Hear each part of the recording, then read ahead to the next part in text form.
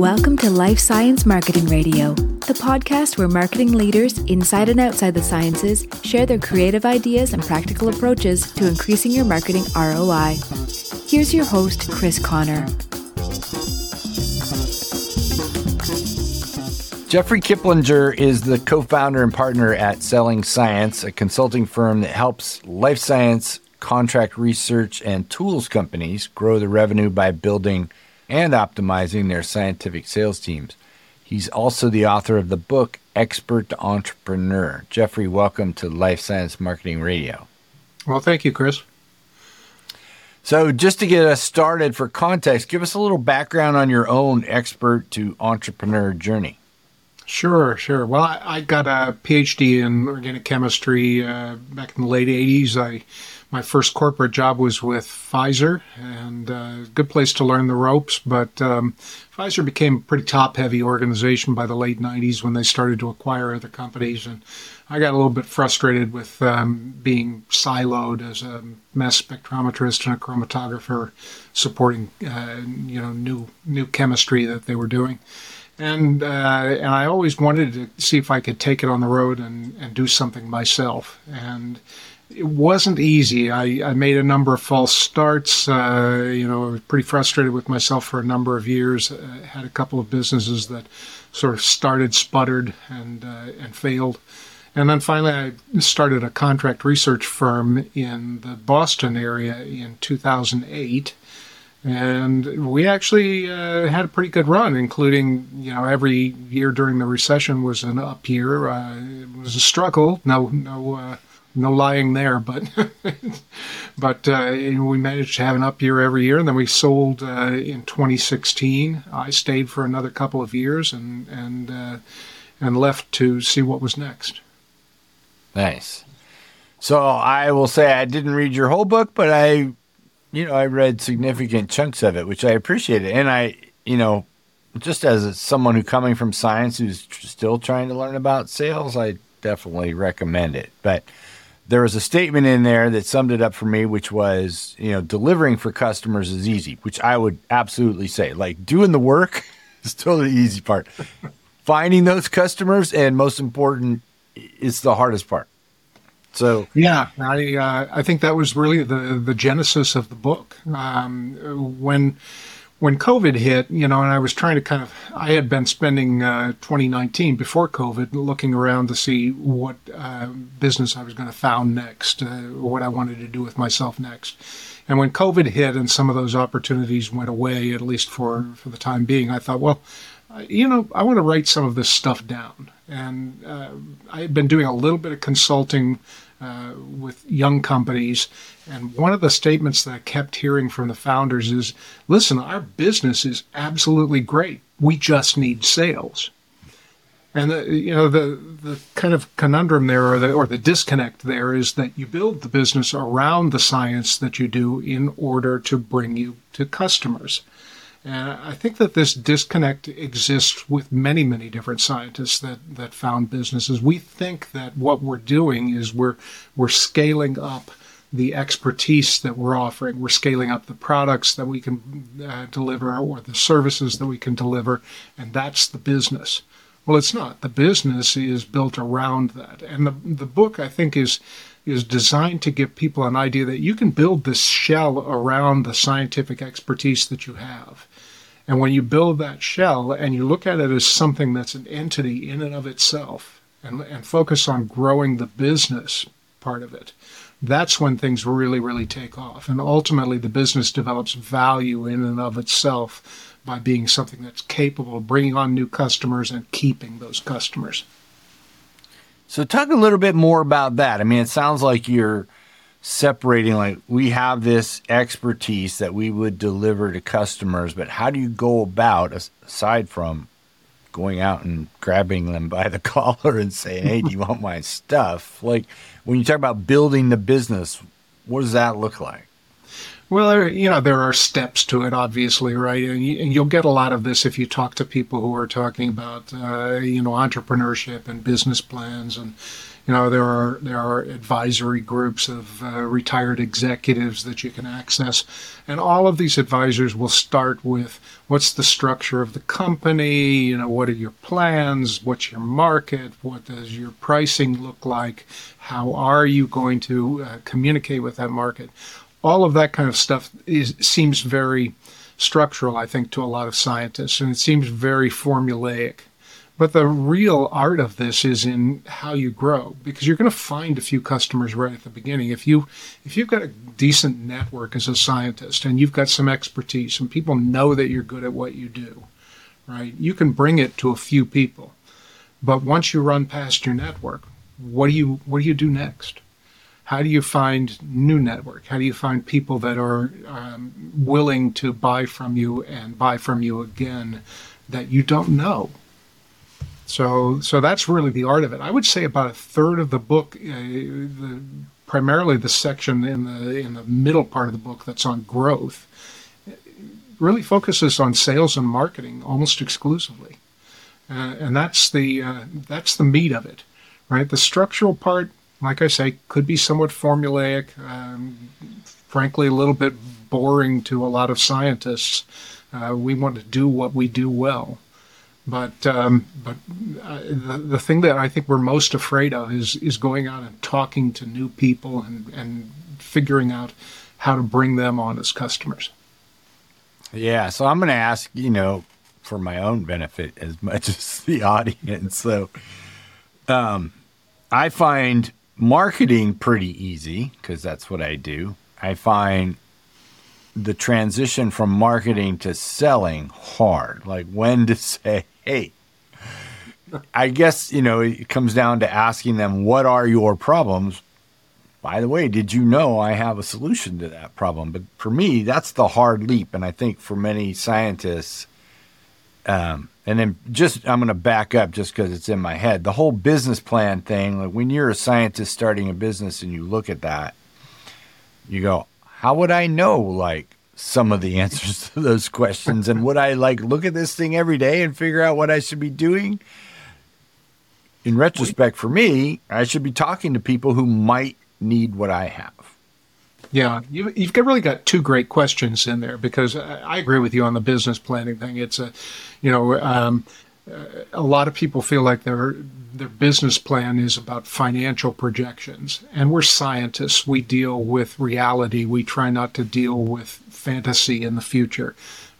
So saying I'm going to make $100,000 this year and $500,000 next year and $1 million the year after that, really, we don't know whether that's going to happen or not, and it becomes kind of a question that we don't want to know the answer to, a question that we don't want to stick a pin in it and say I'm going to achieve this, because we don't really know. So yes, there is a problem with that whole business planning thing when looked at from that standpoint. But we can come back to that. Let me try and talk about that transition from marketing to sales, because you're right, that is difficult, and it's particularly difficult for scientists, right? We're super objective. We want to put it out there that, hey, I have this many mass spectrometers, or this many NMR spectrometers. I have this many PhDs in my lab. We've been around since 1984. We want to put facts out there that nobody can dispute, and let people reach their own conclusions from those facts. And that is problematic, right? Because we don't know who our ideal customer is, the one that really has a problem that those capabilities are an exact fit for. So marketing isn't just putting out what you do, and I know I'm preaching to the choir here, I know you know this, but it's not just putting out what you have and what you do and hoping somebody will find you because of that. I mean, the magic of Google only goes so far, right? Yes. So you still have to make a connection with the person that might buy from you. And so marketing done well involves defining who that person is. Who is that ideal customer? And targeting what you say at the problems that are frequently experienced by those type of people. And that discussion of problems makes what you do personal for them. They sort of file you away and think, yeah, maybe I could work with those guys. Maybe they'd be useful to me. And if you stay in front of them long enough in various ways, social media, advertising, speaking at conferences, whatever it is that you do to stay in front of them, and they have that problem that you can solve, eventually they'll make that connection and reach out. And that's when a sales conversation starts. So marketing can be, for scientific companies, somewhat passive, right? You can put it out there and wait. But if you put it out there too broadly, if it's just a shotgun approach, we have a lot of mass spectrometers, you're not going to be very effective at it. Right. Yeah, for that, I mean, you got to talk about the problems people have for which a mass spectrometer is a solution, right? I mean, Exactly. What they're not finding. And why you are good at solving those particular problems, because there's lots of things mass spectrometers can do. The question is, what is your expertise? What do you do that's provided real value for your customers in the past? And the easiest way to find that out is to ask them, and that's also something that we're terrified of doing. Yes. Yeah. But I will say that can be the most helpful thing, is to ask people, what you're good at. Yeah, it's a deeper conversation that I think scientists are afraid of. We're very comfortable presenting from the podium. We're not very comfortable talking to people when we don't know what's going to come out of their mouths. Yeah. So let's go down that road for a second. This is sort of on the opposite side of that, but you mentioned that this came from Brian Tracy, but you mentioned in your book that selling is a transfer of enthusiasm. So how do you suggest that scientists or anybody starting a business transfer that enthusiasm without coming across as salesy, or just realizing that it isn't necessarily coming across as salesy, even though it might feel that way to you? Yeah, I think that's a great observation. For me, that transfer of enthusiasm quote was an eye-opener. When I was trying to sell the services that we were providing out of my shop in Boston, I felt like I was uncomfortable in those sales conversations. I felt like I was trying to push something at somebody. I felt like I was sounding manipulative, or sounding like I was trying to represent something that wasn't there. And it was only when I realized that I really believed in what the guys in the lab, the guys and the women in the laboratory could do, that I realized that I could take that enthusiasm for what we could do and talk in those terms. Talk about talk about the lab in such a way that I believed what was coming out of my mouth. And as long as I believed it, and I wasn't feeling like I was manipulative or shady in the way that I was representing what we could do, I was on solid ground. Now, part of that was realizing that I didn't want to represent us as doing something that we couldn't do. So I learned really quickly to refer people to other providers that were better solutions for them. And that pays off benefits too. I mean, sometimes they would come back to us knowing, it gave me an opportunity to explain exactly where we were positioned, and then they'd come back to us when they had a problem that needed our solution. Yeah, taking on the wrong customer is worse than taking on no customer. Yeah, and I see that a lot. I mean, I think that when companies become I don't know, desperate for sales isn't the right word, but when companies become very hungry for sales, or when a sales rep becomes very hungry to make a quota, for example, you can get into a situation where you sort of take all comers. You try to fit what you do into what they need in a way that isn't ideal. And not only do you not get repeat business, but you generally spend a lot more time trying to serve that customer than is efficient. And that's a money-losing proposition for any business. Right. It gets in the way of you serving the customers you should be getting, right? Yeah, I find personally that sales gets easier with a bit of success. I'm sure you've seen this. Like, it builds confidence, right? You get more comfortable with your pricing, and then when you feel like you've got some rolling in, there's less pressure to get the next one, and you feel more comfortable about talking about what you do. That's definitely helpful. Yeah, there's a phrase that I learned and I took a sales training course. When I realized I had to get good at this, I spent 2 years in sales training with a company that was related to the Sandler training method. So very tactical, not a kind of a big strategy type of picture sales, but how do you talk about what you do? That was what I needed. And one of the phrases that I learned was full funnel freedom. As soon as you have a full funnel, you can turn people away with comfort. You can only pick and choose among the available customers and pick only the best ones.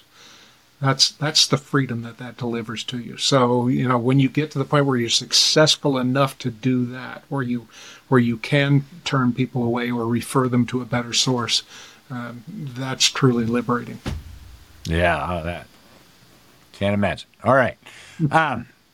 Describe some of the challenges that clients bring to you. So you're helping people sort of develop their sales now for these scientific companies. What does it look like when they show up? What do they bring to you? One of the most frequent things that we see is that, the sales reps are taking all comers. A lot of times this happens because the sales leadership is driving everybody with quotas. When you're only focused on quarterly revenue targets, then, at the end of the quarter, one of two things is going to happen, right? The last 4 weeks of the quarter, either the sales rep has made their target, and so they coast, or the sales rep is not making their target, and so they get desperate. And this creates a disconnect and a tension between the delivery of the product or service, the laboratory, say, and the sales function.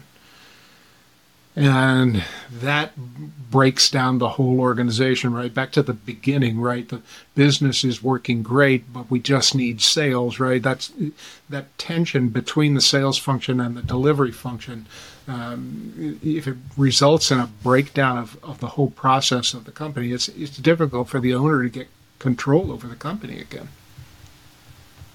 Interesting. So talk about building and training a sales organization. So I think what I'm asking here is, how do you figure out who you want to bring onto your team? Well, we're still Sandler acolytes, right? So a lot of the training that we do, like I say, is tactical. A good example of that is the trade shows that everybody has to go to, right? So trade shows are a great opportunity to market, to expose your brand to the customers, but they're an expensive way of exposing your brand. So you'd really like to get some return out of them. And we hear a lot of people say, hey, we're taking our best technical people to the trade shows, the best meaning that not only are they good technically, but they're able to communicate well with people. And so we're taking our best technical staff to the trade shows, and all they're doing is talking about what they do, what we do, and they're not bringing us new customers. We're getting a lot of badge scans, but we're not getting a lot of leads that we can actually pursue. So we do some training with whole sales teams on how to get better return on your trade show investment. It's a very simple process of pre-qualifying really quickly, and scientists are not used to doing that because it involves asking questions where the person might say no. That rejection is hard for everyone, isn't it? Pre-qualifying and then closing only to the next step, right? Setting a meeting for next week after we're all back home.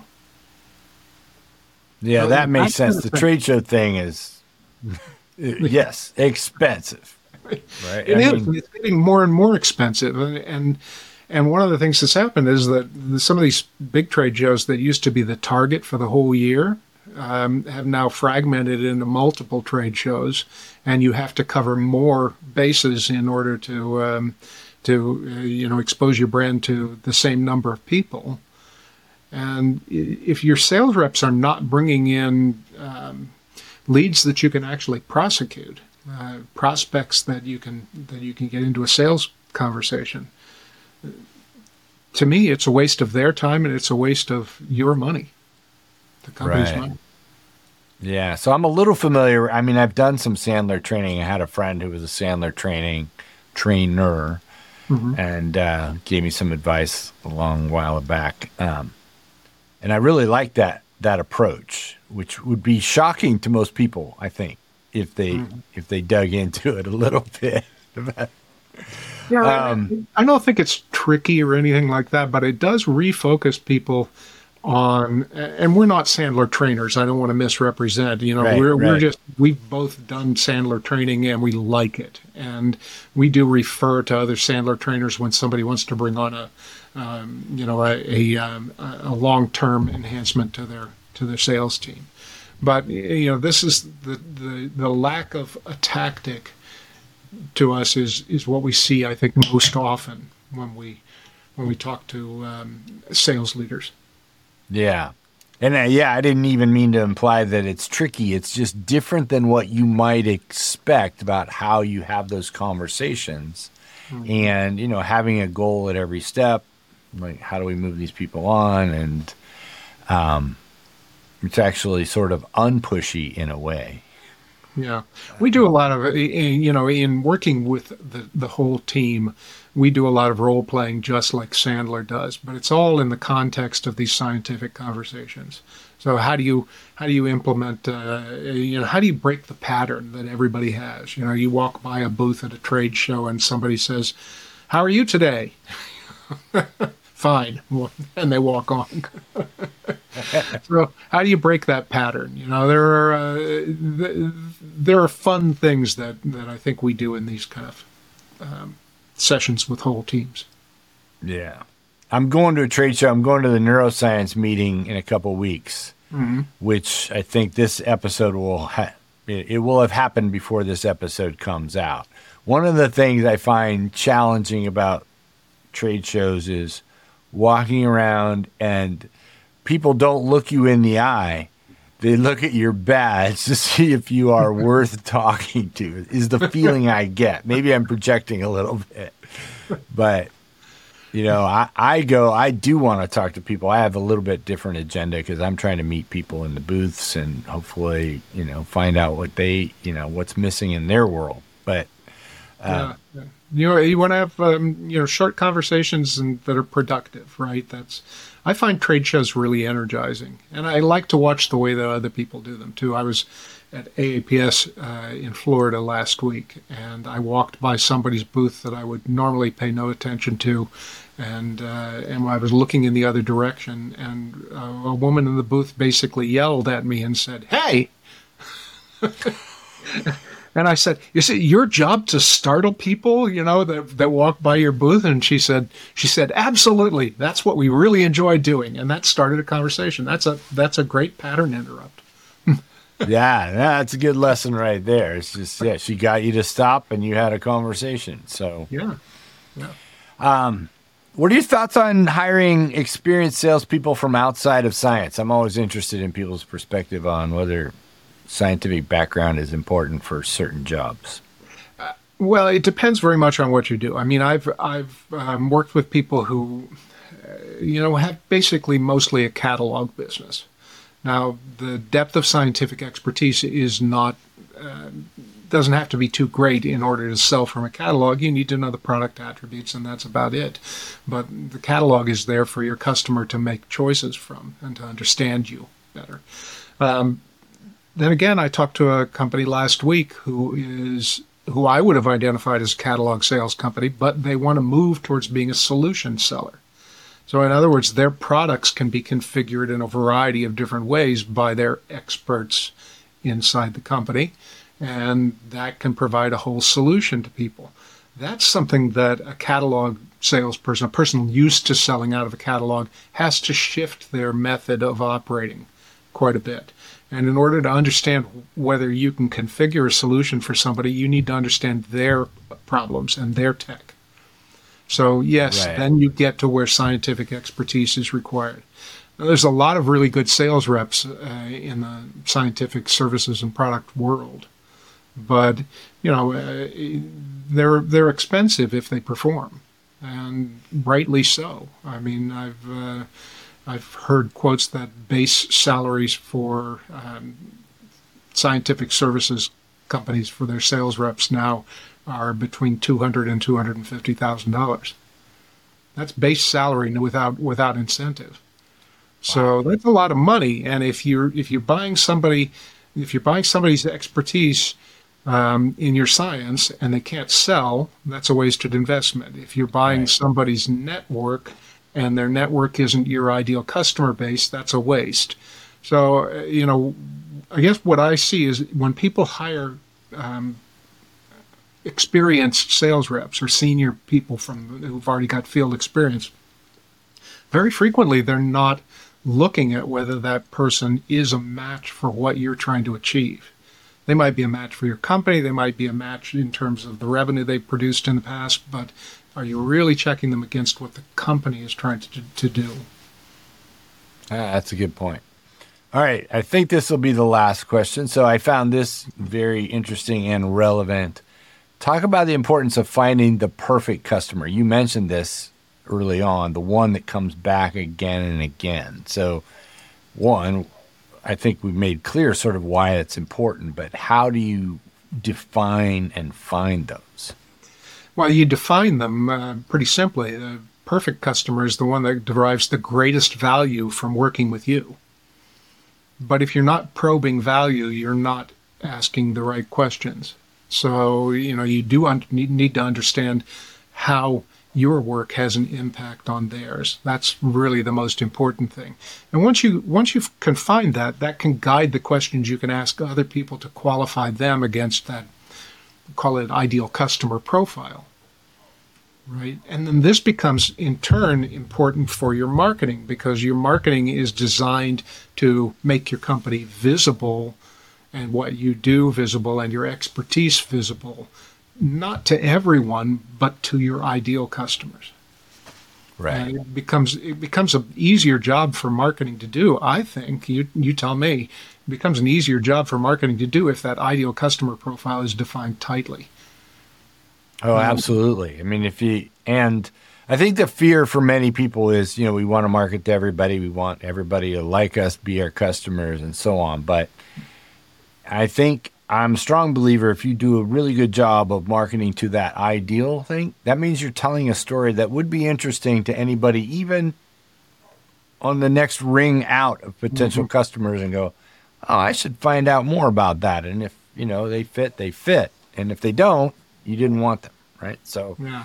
I met a guy in Houston several years ago who had a great business idea to advise companies on how to structure their finances to make their companies stronger in getting lending, right? So improve your financial strength. You're going to improve your ability to find investors or lenders, right? So he had a lot of expertise in this area, but he didn't get any business at all until he decided to focus exclusively on law firms. And once he focused on law firms and he was marketing only within that sphere, everything worked out great for him. He had more business that he could handle. And suddenly he started getting calls from things like accounting firms who said, hey, listen, I know you don't do accounting firms, but we're really similar to a law firm. Would you work with us? So perfect example. Yes. Yeah. I think that's it. You just make a stronger story and people, they figure out how they fit into your story. Whereas if you go generic, no one really fits, or they don't see you as being special enough for them. Right. I have a good friend up here in upstate New York who has a bike shop, bicycles. And he has two ideal customer profiles. One is people from New York City who want to come up and have a weekend house up in this part of upstate. And they want to enjoy the beautiful roads and the rail trails and stuff like that. So he sells bikes to families that are not bad bikes, but, kind of lower end. And then his other ideal customer are local people that race. bicycles, whether it's mountain bikes or road bikes. Those are very, very high end, and they cost a lot of money. But those are two completely different customers, and he talks to them differently, he advertises to them differently. He has completely different approaches. Yeah, makes total sense. Jeffrey Kiplinger, thank you so much for your time today. This has been really enlightening. I know people are going to get a lot out of this one. Well, I hope so. And it was great talking to you, Chris, and I hope we get a chance to meet up in person sometime. That would be great. It was my pleasure. Hey, if you're still listening, that tells me you enjoyed the podcast.